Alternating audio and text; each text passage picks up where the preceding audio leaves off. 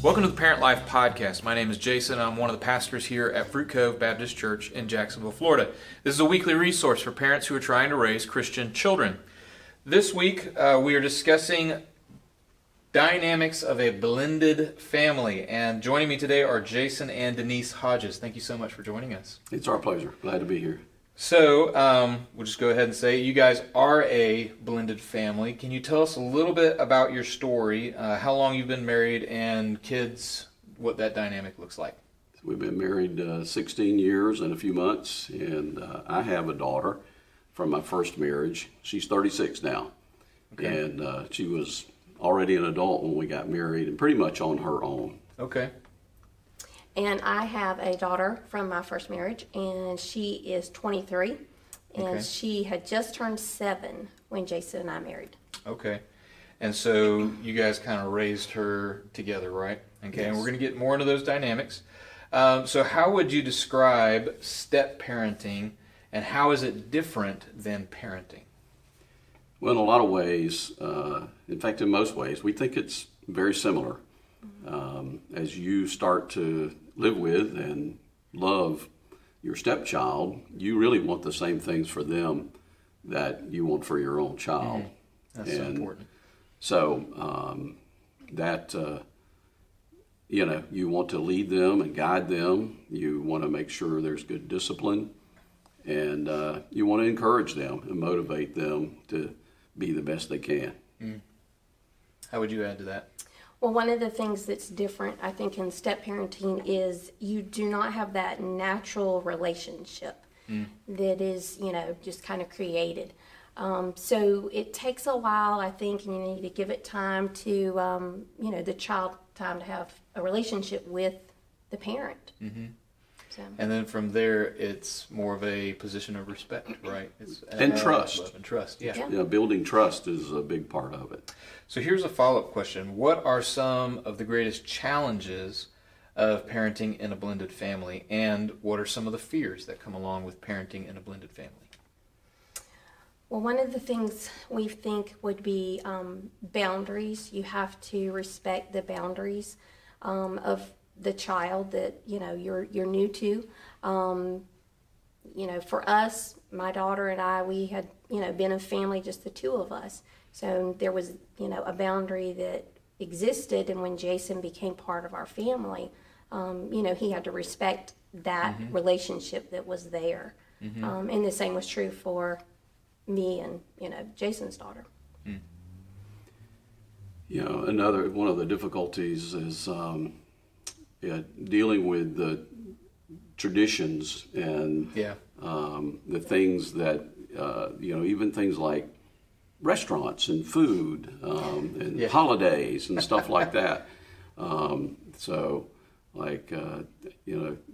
My daughter and I, we would try a lot of different foods, a lot of different restaurants and things like that.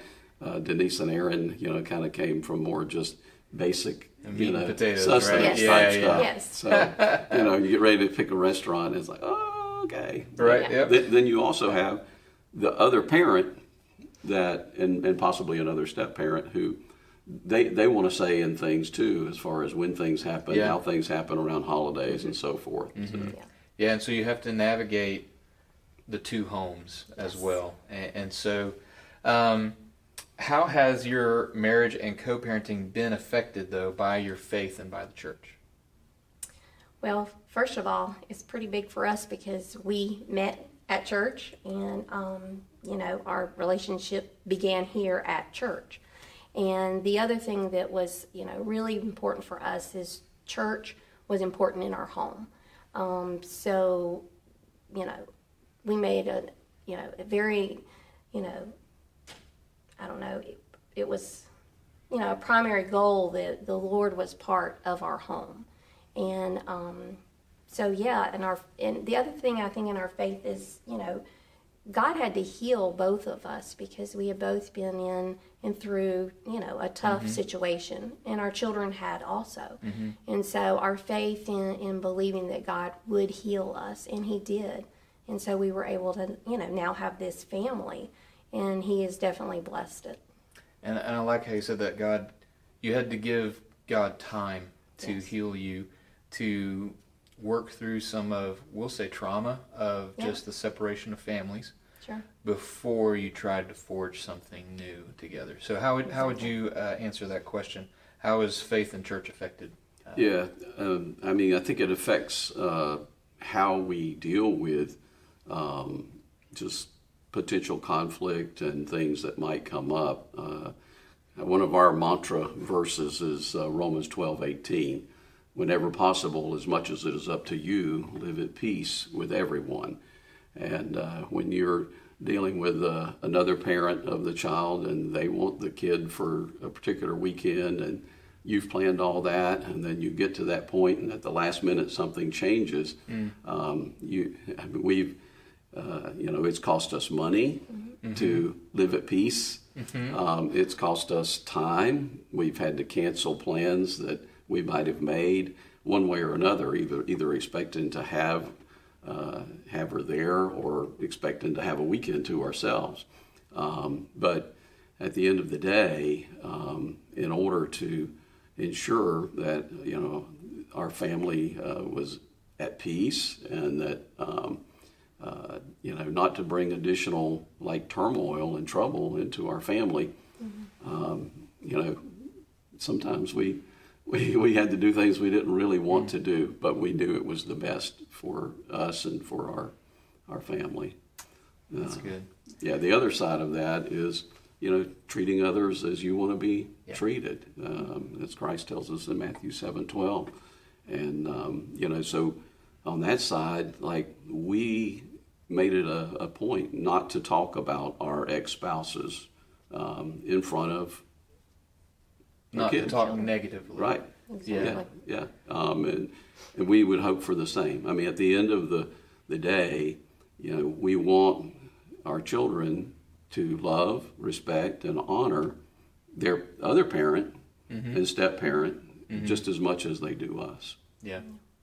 So as a middle school pastor, I tend to do more counseling with the child than I do sometimes the parents, but sometimes I have whole family counseling conversations and things like that.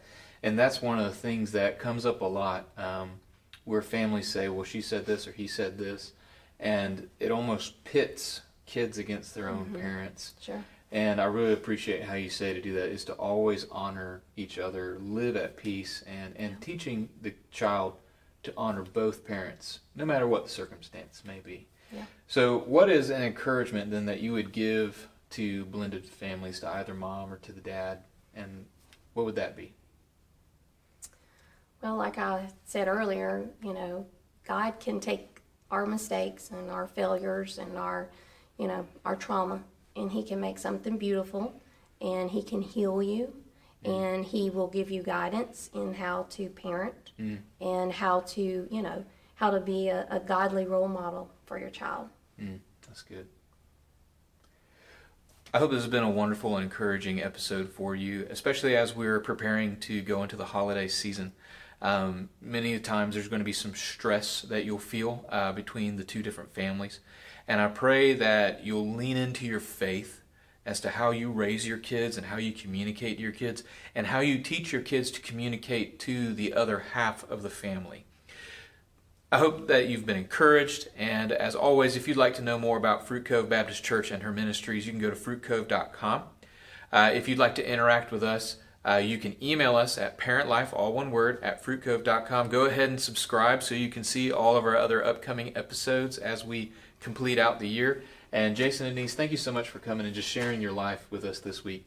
Thank you so much for joining us, and have a great week.